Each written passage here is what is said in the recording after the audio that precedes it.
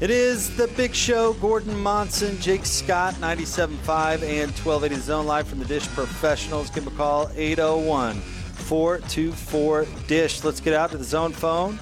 He covers, he hosts Pac-12 Today for Sirius XM Radio, does play-by-play as well. He is our good friend, Sean O'Connell. What's up, OC? Jake, Gordon, what's up? Here's one of the most talented guys I know doing these days. Well, you'll have to ask whoever you're referring to, but I am doing well, Gordon, if that's what you're asking. OC, how was your Father's Day? Man, it was cool. It was low-key. We took my sweet little Rowan to the neighborhood pool, and she got brave enough to jump off the side, which was really cool. So did that about 100 times, and then just had some delightful dinner. My wife made her Indian butter chicken, which is excellent. So no complaints for me. How was your Father's Day? Yeah, man. Well, mine was amazing. I got away from my children and played golf, so that was nice. Oh, see, I don't know what you think about what Jake's plan is for his kids, but apparently he thinks they're indentured servants, and he's going to they're going to work. Yeah, they're going to work. I'm already making plans for my 6-week-old. She's going to get a job by 7. Okay. Yeah, that's going to be the strong work ethic. That's what I'm aiming for, OC. No, that's great. I had probably those plans before my daughter was born, and since then I think I've entered the Gordon Monson school of just being owned by my daughters, which is fine. Which is fine. See, that's the way to do it. Which is fine. Yeah, love having girls, though. Girls are the best. There's no doubt about it. OC, I'm curious. We want to have you on. Of course, we'll talk some college sports. I'm even curious to get if you have any takes on the Utah Jazz. But I wanted to start out with your thoughts on the Supreme Court ruling today and where I guess college sports in general are going. Well, I mean, to me, the way I interpret it is, this is separate from the name, image, and likeness stuff that's inevitably coming down in some ways. Like, name, image, and likeness is going to be a reality probably in the next couple of weeks here. And the NCAA, by choosing to continue to fight this battle, instead of just realizing it was lost and realizing that they have this loophole, this window where they themselves aren't the ones who have to incur the cost of paying student athletes, they can just open the door and let sponsors and boosters and businesses pay it through advertising and things like that. They've continued to cling to this old system. And, the more they get the Supreme Court involved, the more likely it is that those costs are going to be incurred eventually by schools themselves. So it feels like the NCAA is just shooting itself in the foot, which I guess we shouldn't be surprised by. But I thought it was pretty hilarious the way that Justice Kavanaugh just dunked on the NCAA all morning. It was great. He did, and let me ask you this. So, see, Jake and I were talking about it earlier. How expansive do you think this is going to become? This is supposed to be related to educational stuff, but are we going to get to the point where these guys are paid what they should be? You're a former college athlete. Do you think they should be? And Jake and I are on opposite sides on this, and I have no idea what your opinion is, but I'm curious to know, one, where you think this is going, and two, where do you think it should go? Well, I think the slippery slope that everyone's going down means that all these, these educational benefits and the things that we're talking about, these extra costs incurred by the NCAA and its member institutions, there's a case now, a legal case to be made for any and everything. Well, what about my transportation? I want my transportation to be provided for. And, the BART is unreliable in the Bay Area, so I'm going to need a car or whatever, and we're going to get into court battles for all of this stuff.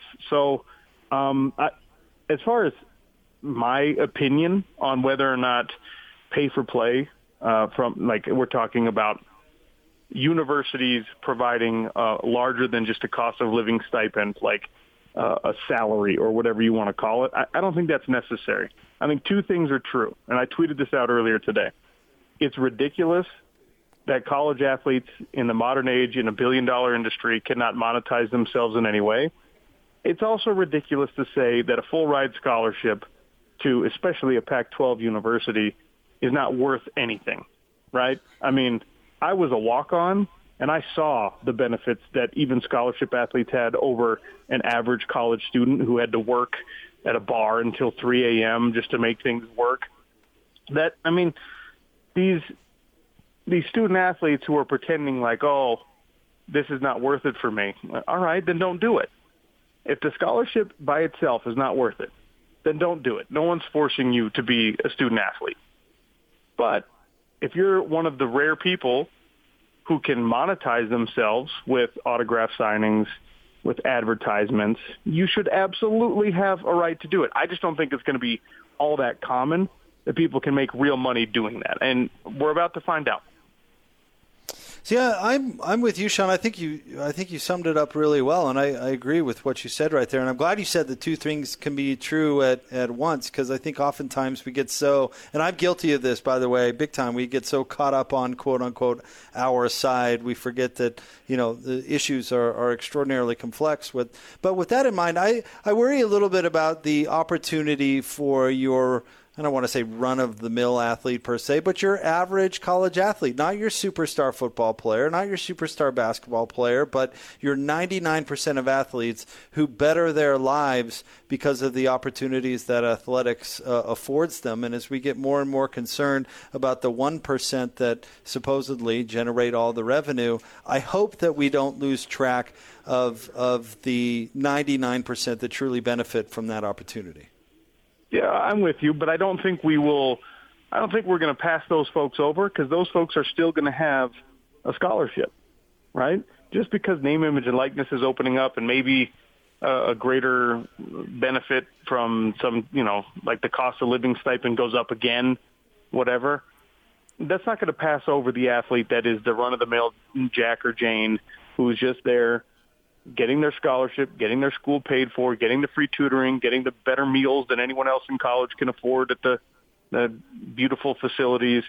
And, they're being treated well as student athletes, but we also don't know their name, don't know their story, don't know their Instagram following, that kind of stuff. That's okay, right? I mean, that's the college athlete that we've known for decades.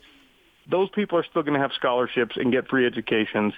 And that, I will say it a million times, that is not nothing. So, see, does it bother you, and should it bother anyone, that college coaches make the kind of money they make when the athletes are making it possible for them to make that money? I mean, that's a complicated question for me, because it's a market thing, right? Again, you and I both have personal relationships with college coaches who have a hard time making a living, right? If you're an assistant at Idaho State University, you're not making crazy amounts of money. But that's because the market in Pocatello does not support the ticket sales and the booster donations and the things like that would justify you having a larger salary. And I use the term justify very loosely here. To my knowledge, the University of Utah can afford to pay Kyle Whittingham his rather exorbitant salary.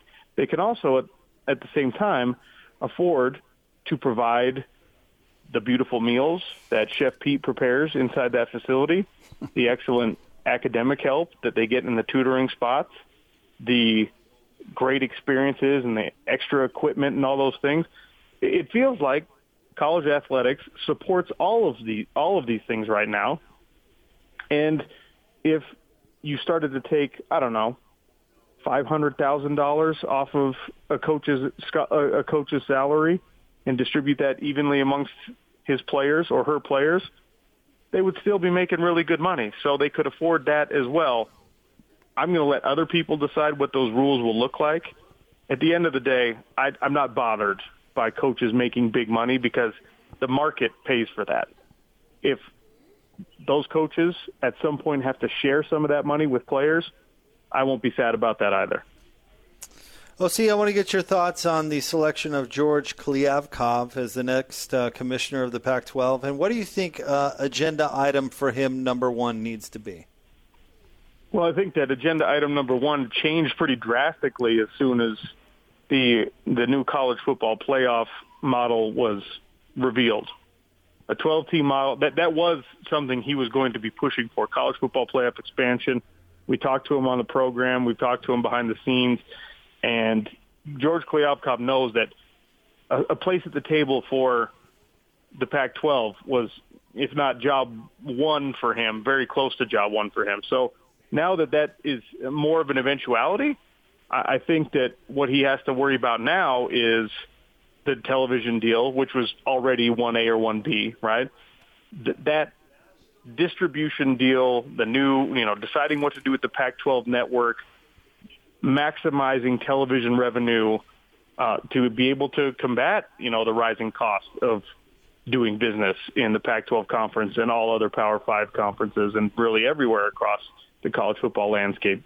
That's the thing that he needs to attack, and he said so in his press conference. He said so in pretty much every ensuing interview. He said so when he spoke privately with his athletic directors. He knows exactly what the job is, and I think he's got the resume and the experience and the connections to hopefully lead the Pac-12 in, if not an ideal path, at least a better path than they're on right now. OC, what do you think of the 12-team playoff? Is that the right number? Is it too many? Is it too few? What do you think? I thought 8 was the right number, the 12-team playoff, and I think the reason that we're going to get, the powers that be to sign off on it is because the 12-team playoff still benefits the bluest of blue bloods, right? For Alabama, Ohio State, Clemson, the folks that are most likely to be that top 4 seed to get a bye is a massive, massive advantage. One fewer game to play against elite competition in college football on your way to a national championship, that is a huge benefit. And it, keeps the regular season that important, of utmost importance for some of those blue bloods. So the model is good. I probably would have preferred 8, but it's a good model, and I think it keeps almost everybody happy. But you had to keep the biggest boys on the block happiest if you were ever going to get a college football playoff expansion. So I think this is kind of what we had to do to make it happen. OC, the Jazz are out, which means it's not too early to ask questions like this. What storyline or storylines are you watching closely going into Utah fall camp?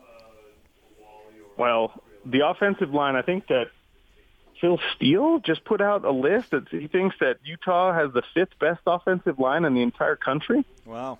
Which means comparatively, he thinks that their offensive line is better than their defensive line is, because I think he gave the Utes something like 10 or 15 on the defensive line rating when compared to everyone else in the country. And obviously, you take all those rankings with a grain of salt, but a lot of eyes are going to be on the quarterback battle. Is it going to be Cam Rising finally recovering from the injury and coming back, or is Charlie Brewer really the guy? Is that one of the underclassmen going to emerge?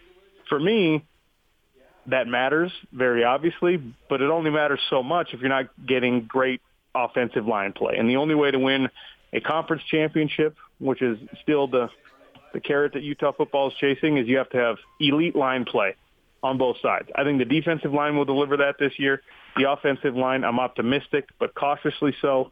So I am going to be watching for the offensive line's development more than anything, because you lost, unfortunately, tragically, you lost an elite talent at the running back position. That means your offensive line has to be that much better. If your quarterback battle is happening, it's either going to be a tough job for whoever wins that and steps in because of an offensive line, or it's going to be an easy job for that guy. And the offensive line is so key for the rest of what Andy Ludwig and Kyle Whittingham and everyone else wants to do at Utah. That's the number one storyline for me. Come November, who are we going to be talking about as the best football player in the Ute program? Devin Lloyd. Yeah. We're already talking about him that way, and justifiably so. He is a future NFL talent. I'm very happy to see that the University of Utah, after so many years of being a defensive line pipeline to the NFL, a defensive back pipeline to the NFL, in these last 4 or 5 years, the linebackers have risen to that level.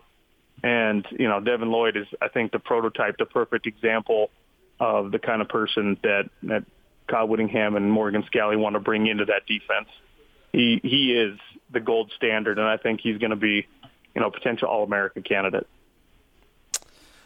All right, OC, in your infinite wisdom, tell us what happened to the Jazz. Why didn't they move on to the Western Conference Finals? And that's just living by the sword and dying by the sword, isn't it?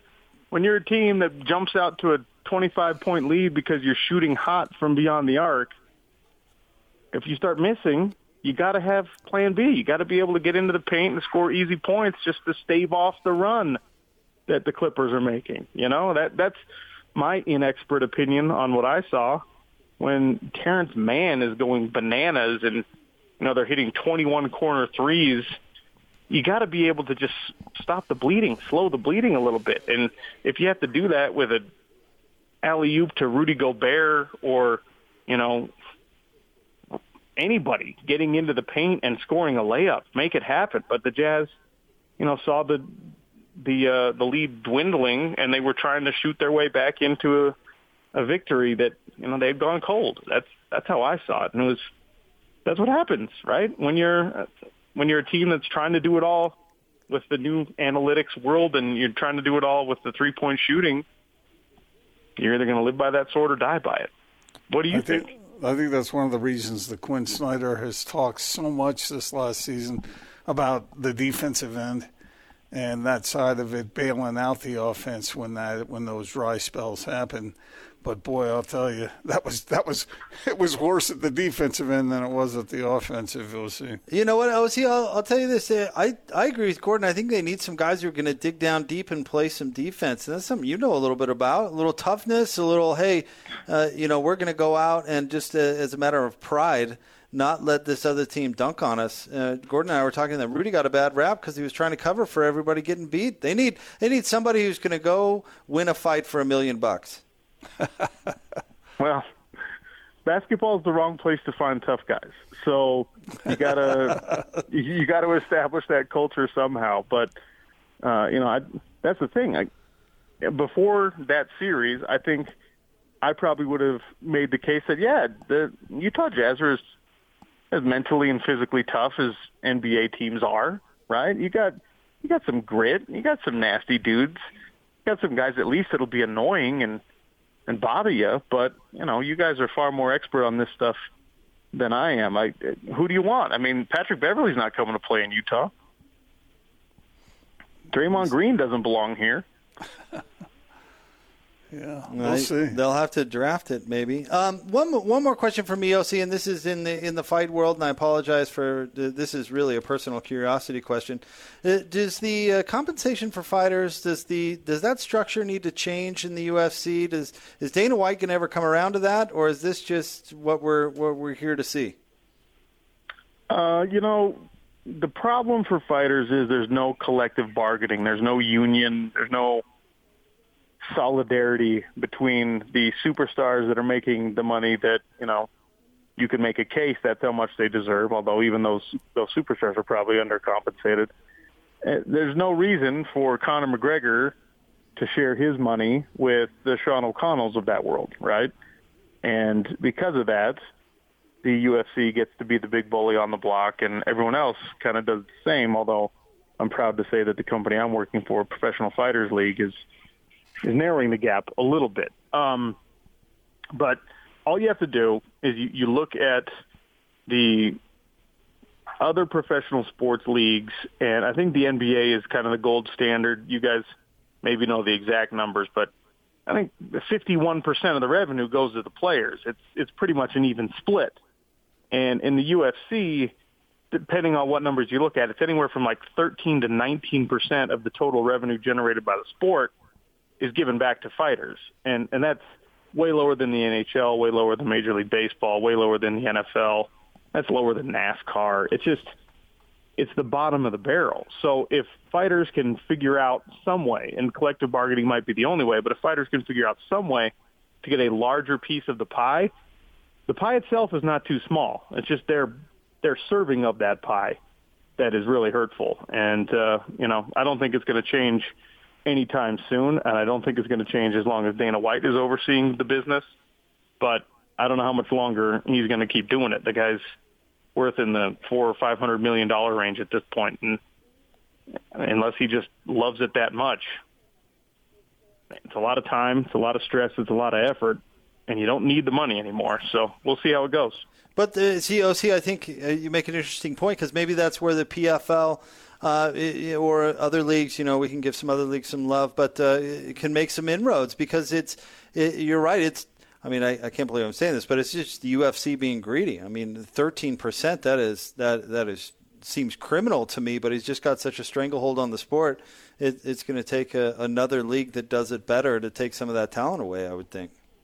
Yeah, and, I actually was surprised after the first season of the PFL that I won. I thought there would be more of an exodus from the UFC of guys that I fought, guys that beat me, that were making 50, 60 grand a fight, who I don't know why they didn't see, well, I'm better than him, and he just won $1 million. I should go over there. I thought that's what would happen, but it didn't, at least not in droves. It's more of a trickle. And the PFL is doing a great job of scouting the right talent and getting some people to come over. But it's going to be a slower process than I would have estimated. It just, folks have this thing. If you play football growing up, you say, I want to make it to the NFL. And if suddenly the XFL came out and they were paying great money, I don't know if that would change the dream immediately for all those young kids, right? I think that they'd be like, oh, well, XFL, cool, but I'm a Cowboys fan. I want to go play for the Cowboys. I grew up with that. That's how it is in the sport of mixed martial arts. You can do what I did. You can go to a place like the PFL with peace of mind if you've already kind of scratched that UFC itch. But right now, and for the foreseeable future, a lot of fighters are like, well, I got to make it to the UFC. That's my aim. That's what I'm going for. And even if the UFC is only paying you $10,000 to show up and another $10,000 to win, you're not super likely to say, well, screw you, UFC, I'm going to go fight for the PFL just because they're paying more. I don't know why. I guess it's just a reputation thing and it's the long-standing dream thing. But my hope is, PFL, we're only 3 seasons in. Hopefully by the time that we're 5, 6, 10 years in, that dynamic will have shifted drastically. He hosts, of course, Pac-12 Today on Sirius XM Radio, and he does play-by-play for the PFL. And, of course, he joins us here on the Big Show. OC, it's great to hear your voice, man. We love you, and congratulations on all your success. We'll be continuing to tune in. Well, I appreciate it. Thanks for having me on, fellas. Hashtag girl dads. I guess that's what we are. We've got a few between us. I like it. That's what we are. Thanks, OC. Thank you, buddy. We appreciate it. Sean O'Connell, and you can follow him on Twitter, by the way, Real OC Sports. Sean, one of the good guys in the biz. I've got a girl dad T-shirt. Do you? Mm-hmm. You should wear it more. Wear it proudly. Well, Sean's got 1, I've got 2, you've got 5, so that's 8 between us. That's not bad. Yep, it's good. Yep. All right, more next, 97.5 and 1280 The Zone.